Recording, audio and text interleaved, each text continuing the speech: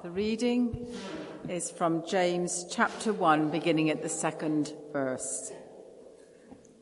Consider it pure joy, my brothers and sisters, whenever you face trials of many kinds, because you know that the testing of your faith produces perseverance.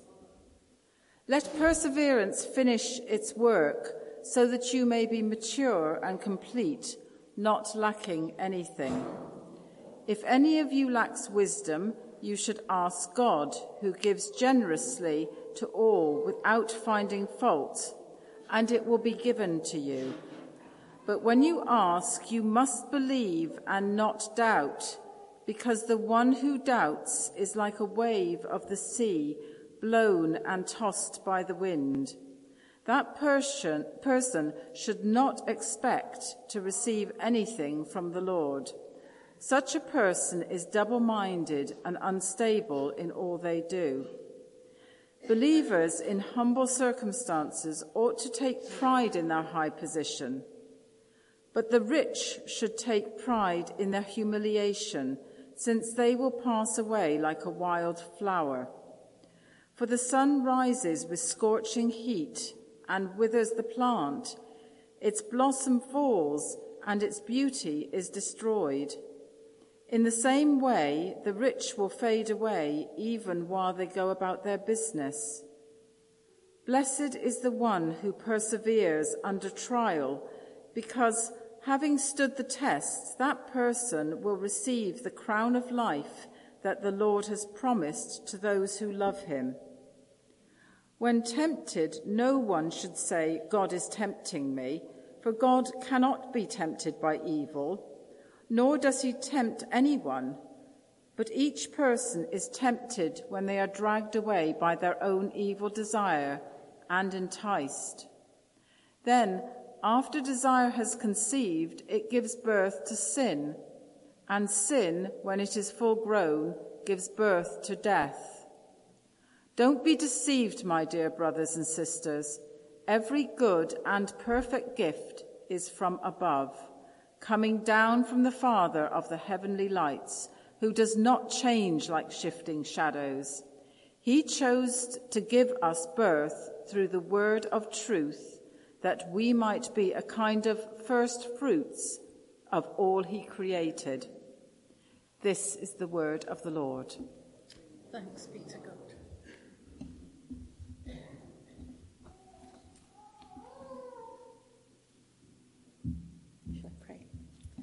Let's pray, shall we? Father, we thank you for bringing Kathy back to us today. And Lord, we pray that we will have hearts to hear her speak your word. Lord, bless her as she brings what she's prepared to us. And Lord, may we leave here more aware of your presence and changed by you. Amen. Thank you, Ursula. Good morning, everybody. I've just done this talk at the 9 o'clock service, so you're getting the rehearsed version. For those of you that don't know me, I started coming to Christ Church when I was 17. I was part of quite a large youth group that was here at the time, and met my lovely husband. Got married here, walked down this aisle, now here. Fantastic place. So this church holds the best memories for me. It's like coming home in many ways. So it's a real privilege to be here. But equally, you're all a bit scary. Because I still feel like I'm 17, which you'd think is a good thing. It's not always. When I was praying about what today's theme was going to be, God in his humour said to me the word great expectations, no pressure. And for me, well, obviously I'll go on to talk about what that means for me. But initially I thought, do you know, it's really scary coming back here. I'm talking to a lot of people who are a lot further down the road to spiritual maturity than me. Some of you were my youth leaders. Some of you are my family. So I'm feeling the pressure. But expectations Great expectations. What does that conjure for you when I say those words? Maybe you go straight to thinking about classic literature. Charles Dickens, Great Expectations. Maybe you feel really inspired by the thought of great expectations. God's got something great. My future's brilliant. I'm inspired. I'm motivated. Or maybe you think, great expectations. Have you seen my life? Maybe, like me, you can feel a bit defeated before you've even begun. Because the weight of expectation can be a burden, can't it? I feel like I wear a million hats. And hats don't even suit me. But I'm a mother, I'm a wife, I'm so many things. And the weight of expectation can grind you to a halt before you've even begun, haven't you? Can't it? So today we're going to look at what James tells us about perseverance through the trials and why that is important. Now, as Ursula mentioned, I'm going to be doing the talks at the weekend away, which is really exciting. I'm really looking forward to that. Yay! And we're going to be spending a lot more time exploring these kind of themes there. But I'm really keen that those people that aren't going to be at the weekend away, there is something in this for today. It's not looking forward to November. There's something for today. Our Heavenly Father is here with us, and He wants to speak to us, whether we're booked onto the weekend away or not. So let's dive in. Where are we? So James writes this letter. I was talking about this in the 9 o'clock and saying I'm really entertained because he starts this letter. He doesn't beat around the bush. To the 12 tribes scattered around the nations, greetings. And then he dives straight in with, consider it pure joy, my brothers and sisters, whenever you face trials of many kinds. That's no way to start a letter, is it? You'd start with, how the kids are doing, what the weather's like, hope you're doing well. You'd kind of, warm up the crowd, wouldn't you? But no, he's straight in there, not beating around the bush. Because you know that the testing of your faith produces perseverance. Is that anybody's favourite verse? Let's be honest. It's not my go-to. Now I'm going to stick with the slightly Dickensian theme of great expectations, if you'll forgive me, just because I'm not a literary buff at all, but I am a massive fan of the Muppets Christmas Carol. And I just think Kermit does it better. But obviously you'll all be familiar with the concept of there's Scrooge, and he's visited by the spirit of Christmas past, where he gets to look back at his history, the spirit of Christmas present, where he looks where he is now, and the spirit of Christmas to come, where he looks to the future. And that's the framework we're going to hang our thoughts on today. So, the spirit of Christmas past, trials and temptations. All of us here have faced trials, haven't we? If you haven't, then, tell me how you've done it. We have all faced troubles. We have all got our own stories, don't we? Now, my car, I've got a really old car. It's 15 years old. It's old and faithful. Fantastic. Love it. And up until recently, it has passed every MOT without fail. This week it was due its MOT, and we knew that it wasn't going to get through. So inevitably the call comes, we answer the phone, the mechanic says, your car's fine, but the headlights, the glass on the headlights, the sheer presence of being in the wind for 15 years and facing all of the weather of your car driving through has dulled the glass, and the light that's inside can't be seen. My headlights don't shine as bright as they could. So, to be fair, I got off lightly with an MOT there, hey. But I thought, I know how my car feels. Sometimes we just feel like the effort of life has just taken the shine off, doesn't it? And we feel like we're gazing through almost like clouded vision, like cataracts. It's the car version of that, basically. Because life has taken the shine off. And we can stay like that because God in His grace lets us stay like that. But what He really wants is to meet with us and make our vision clear. And that's exciting, isn't it? So it might be that trials from the past have left us feeling disappointed. I will plan all sorts of things and then they don't happen. And sometimes we're just defeated, aren't we? You can be disappointed. You can feel exhausted from the effort. You can feel guilty about letting people down. So where does the joy come in? It's pretty depressing, isn't it, up to now? Where does the joy come? Consider it joy. Well, here's where the joy comes. If we skip to Romans chapter 5, we read these beautiful words. We glory in our sufferings because we know that suffering produces perseverance. Perseverance produces character. And character produces hope. That little word, hope. That is why perseverance is important. If we haven't got enough hope in our lives, it's because we haven't got enough perseverance in our lives. They're so joined. And James knows that. And he's saying, rejoice when you're going through it, because you're going to get stronger. God is going to refine you and draw you closer to him, and you will find joy. And we're going to spend a bit more time at the weekend away looking at the process of that refining fire and what that might mean. But for today, let's focus on the hope. The hope. Now, so it might be that looking back at your Spirit of Christmas past, at your past, you feel defeated, disillusioned, worn down. It might be because James talks here, it says, let perseverance finish its work that you may be mature and complete, not lacking anything. It might be that you have had a long and fabulous Christian journey. There are a lot of people in this church who have been saints, and they have got the most amazing, rich wisdom, which is gold, isn't it? And we don't appreciate that so much. Somebody that walked the walk and talked the talk and been part of this church's history for not generations, but decades. That's beautiful, isn't it? But can I share that one of the hardest things, one of the biggest stumbling blocks to the mature Christian, one of the biggest stumbling blocks is those rose-tinted glasses, those rose-tinted spectacles.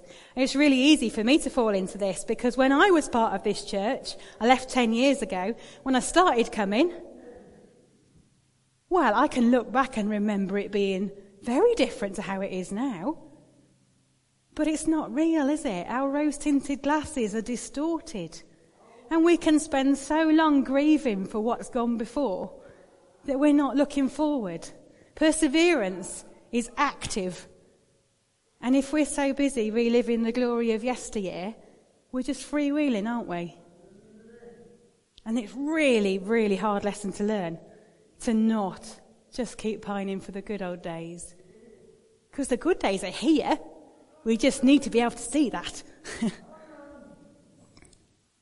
Now, I'm not belittling anybody's journey, but I'm just saying that God is here today and he wants us to be forward-facing. Which brings us on to the Christmas present. Where are we now, and what does that mean for right now? Well, I was listening to Radio 2, and they have the Pause for Thought bit, which is always on as I drive to work. And a few days ago, when we were celebrating the anniversary of the D-Day landings, they shared this story about a soldier. Now, this guy had survived the Battle of Dunkirk. He'd seen horrendous things. He knew the full horror of war, and he knew the worst of humanity. This young lad was given leave, and he went home, and he married his girlfriend. And then we picked the story up. He was just leaving New Haven docks on a boat, and he'd got back on a boat, and he was heading across the English Channel to Normandy. And they interviewed this chap, because he survived, spoiler. He lived a long and happy life with his wife. But they interviewed this chap, and he said he was on that boat, wondering if his wife was about to become a widow, sailing out across the sea. And they said, why did you get back on the boat? And do you know what that man said? He said, because I was obedient. I was obedient and I had hope. Isn't that amazing? Isn't that amazing? That's courageous obedience. This man was not naive. This man knew horrors we'll never know. and yet he was courageously obedient to get back in the boat. And he knew something about what James was talking about. In verses 5 and 6, if anybody of you lacks wisdom, you should ask God, who generously gives to all without finding fault. It will be given to you. When you ask, you must believe and not doubt, because the one who doubts is like a wave of the sea, blown and tossed by the wind. This guy didn't doubt. Well, he didn't allow his doubts to get to him, did he? He got on the boat.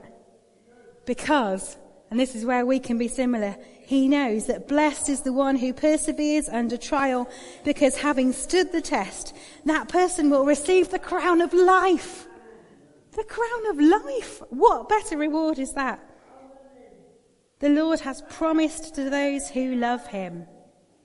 Courageous obedience is born out of hope, which we get through perseverance.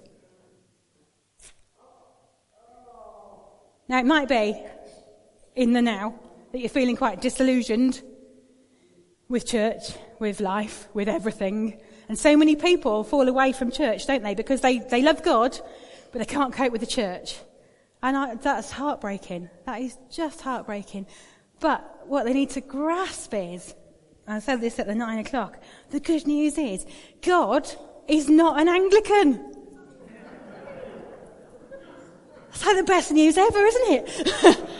God's not an Anglican. He's not a Baptist. He's not a Methodist. God can't be contained by our earthly structures and stuff like that. If God walked in as a human man at the back as a stranger, he'd still have to have a DBS check before he could go out with the kids. He'd still have to be on the electoral roll before he could be on PCC. Isn't it hilarious? Because of who we are, we need structures in place.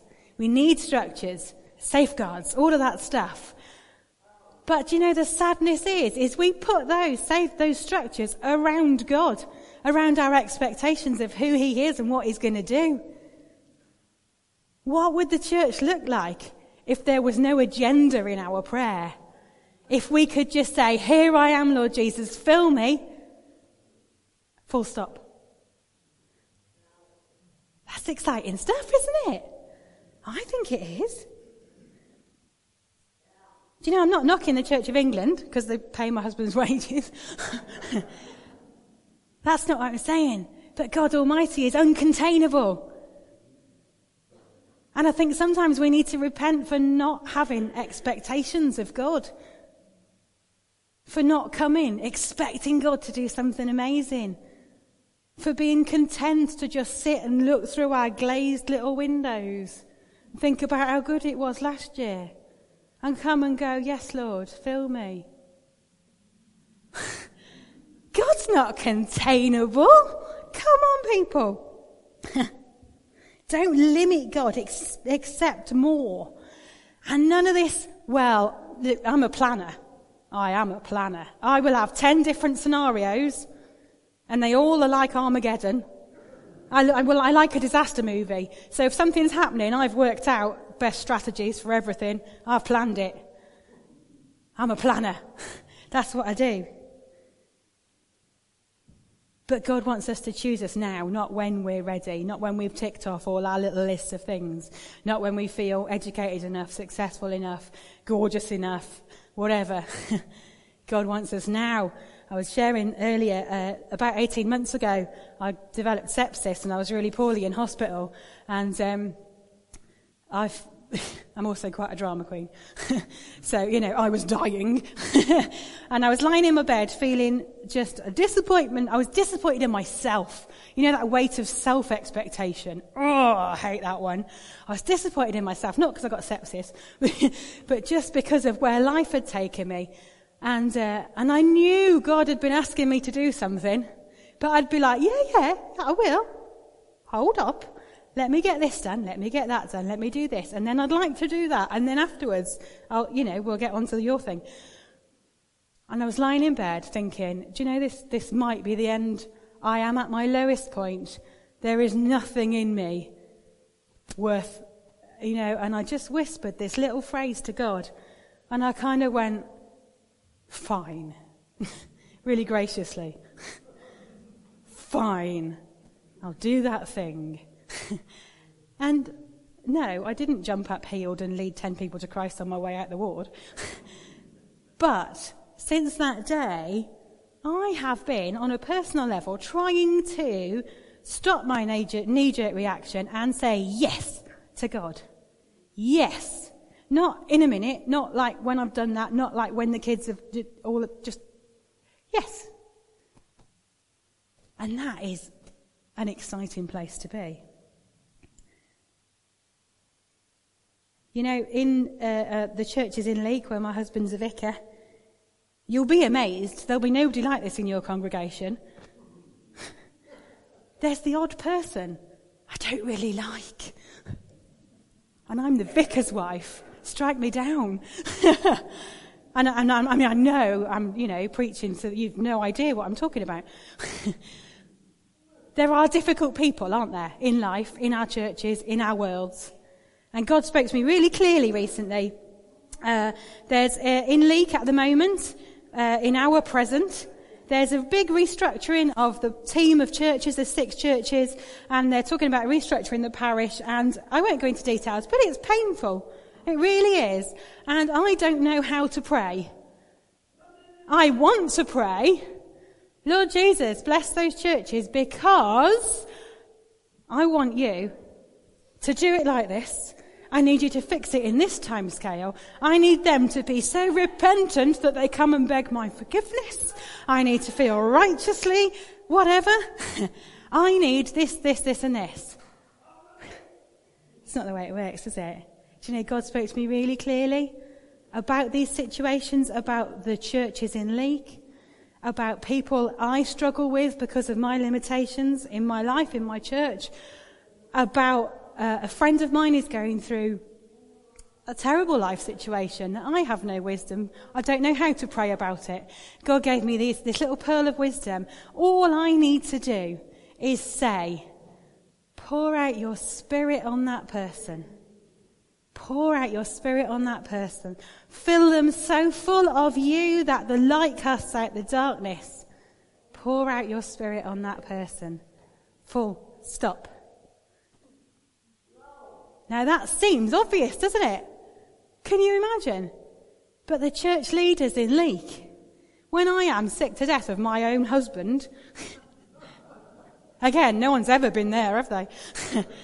When I am sick to death of my own husband, rather than, well, no, let's face it, I do whinge, but God challenged me to say, just pray for him. And so I just say, Lord, pour out your spirit on Matt. Fill him so full of you that the light casts out the darkness. Fill him so full of you. And I've been really burdened to pray for the leaders of the churches in Leek, and I'd really encourage you to do the same for Peter and for the leaders of the churches in Leek, in Bayston Hill and Shrewsbury, because what would our church look like if the whole congregation, every time they got cross with that leader, every time they didn't live up to the unfair expectations that we've placed on them, because let me tell you, it is hard to walk in somebody else's shoes. Every time we feel like that, we need to come before our Father and say, Lord Jesus, pour out your spirit on that person. Fill them with your spirit to overflowing. No agenda. No agenda. And you can add, because I like this one, give them that moment each day where they have the stillness to gaze upon your majesty. What would our churches look like if our leaders were so blessed? What would that look like?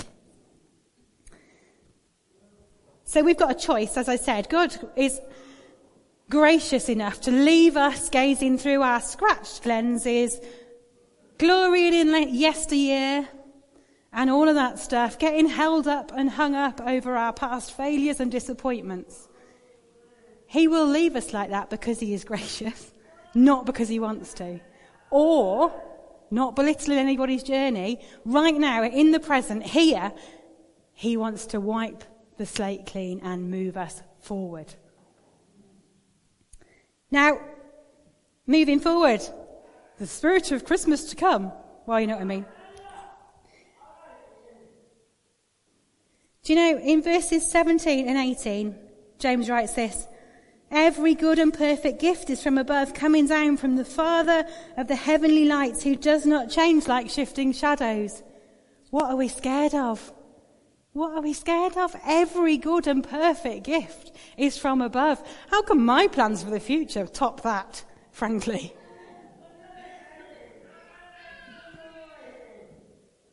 Do you know, when Jesus told the disciples to go, he said, go and take nothing with you. He's clearly never seen me pack. Clearly. Give me a case, I will get everything into that case. Everything. But he wants us to trust to him. When he called Noah, he said, build an ark. I mean, take a step back for a minute. That's nuts. Isn't that nuts? How stupid did Noah look? If it was me, I'd have been like, well, all right, but seriously, I need a 10-year plan to know how this is going to turn out, because otherwise I'm going to put my eggs in some other baskets, thank you. But no, Noah just did it. He trusted. He didn't contain God with clauses. He didn't get all British on him. He didn't say, God, I want you to do this because ... He just said, all right, here I am. And looked like a nutter, let's face it. Because that's the thing, isn't it? No, we didn't fail, but we will fail in the future. We just will. That's a given. But our hearts, if we are obedient, will still be changed through perseverance, and our character will grow, and we will know hope. And this hope is what keeps us going. Now, it's really hard, as I mentioned earlier, to walk in other people's shoes. And moving into the future, maybe it might be that God just speaks to us and lets us know that actually we have been putting unfair expectations on other people. We've been wanting them to meet our agenda and conform to how we want them to be. And you know, God wants us to move forward without taking all that with us. So maybe today, the message of perseverance is leaving that stuff behind. And it's not chasing people around with a pair of shoes that don't fit them. Maybe that's what it looks like today. You know, praying that prayer, that simple full-stop prayer without an agenda, moving forward. What's going on with Brexit? I've got no idea. I don't know how to pray for our country. I don't have the words. But what I can say is, Lord Jesus, pour out your Spirit on our leaders, on our politicians. Fill them so full of you that the light casts out the darkness. That is a powerful prayer. That is a powerful prayer. And if more of us did that, maybe God would change our hearts, so then we wouldn't go around tearing these guys down, these men and women down. Because isn't the media brutal? Pour out your Spirit on these people, but bringing it closer to home in our church, those people that we struggle with. Pour out your Spirit on that person. Let them be so full of your Spirit that the light casts out the darkness. And through that, God in his transformative graciousness will change our hearts, because that's who he is. And we will be more united. But the real kicker, moving into the future, is can we, with open hands, in full acceptance of where we've been, full acceptance of that, but can we with open hands say, here I am, Lord Jesus, fill me with your Spirit, let the light cast out the darkness. Take me, I am yours. Full stop. That is a brave and bold, spiritually mature prayer to pray, isn't it? It really, really is. Now, I want to finish. Whilst we were worshipping earlier, I really heard God say that, and I say this with love because I love this church. I really felt that God was saying, do you know the time for grieving is over? And I say that with love, and I know many stories of what people have been through. The time for grieving is over. Behold, I am doing a new thing. Behold, I am doing a new thing. Today is about hope. There is nothing we have gone through that God cannot use for his glory. Isn't that beautiful? So just as we finish, I'd like, if you're happy to close your eyes, all I'm going to do is pray and then read some words from Romans. But whilst your eyes are shut, I've written some home group notes. And this is a little thought at the end of those. I've put, we need to recognise that regardless of our past successes and failures, maturity is surrendering control of our future to God. Our past and current trials can serve as building blocks rather than stumbling blocks, if we have the courage to give God an open hand without adding our own list of addendums and clauses. Can we choose courageous obedience today? Now there's these words from Romans chapter 15, verses 13, and let's just let these words just rest in your spirit. May the God of hope fill you with all joy and peace as you trust in him for the now, so that you may overflow with hope by the power of the Holy Spirit.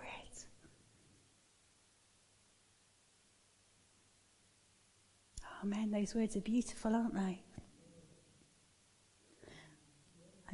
And just as a little postscript, the reading from James was about trials and temptations, and it says that God doesn't tempt us, which is absolutely true, but we have a really weird concept of what temptation is, don't we? Very often it comes along with cartoon images of Satan, and I'm tempted by cake and chocolate and just about every bad thing for me. But that's not what God's talking about this morning. God's got a special word for us this morning. And you know, back at the beginning when Eve was tempted, she wasn't tempted by delicious looking fruit on a tree, was she? She was tempted by the need for power and the need for control. And I find that really uncomfortable. Do you know, writing this talk has been a nightmare for me. Tempted by power and control. I need to control my future. Hands up, that's how I'm tempted. I need to control that stuff. And God's working on me to say, no, you don't. Just be you and say yes to me. And I think that's a really special word for some people here today. Whether your temptation is control or power, whether you're tempted to be overcome with being judgmental against other people, whether you're tempted by the constant craving for affirmation. You know, let's leave behind these childish images of temptation, because Satan's cleverer than that, isn't he? But we have a God who is uncontainable and is waiting to meet with us today, and is longing to wipe those lenses clean and to move us forward. So that's where we are today, people. Perseverance is active. It's not freewheeling. So we'll take some of that with us. And we're going to look at a lot more about this at the weekend away. But yeah, my prayer is that I will just pray again. Lord Jesus, I pray that the words that I've spoken today that are of me will be blown away in the breeze. This is all about you, Lord Jesus. We're here for you. And Lord, I ask that by the power of your Spirit, your words would rest in people's hearts, and that we would have the boldness to be changed by you and not be contented to stay as we are. Amen.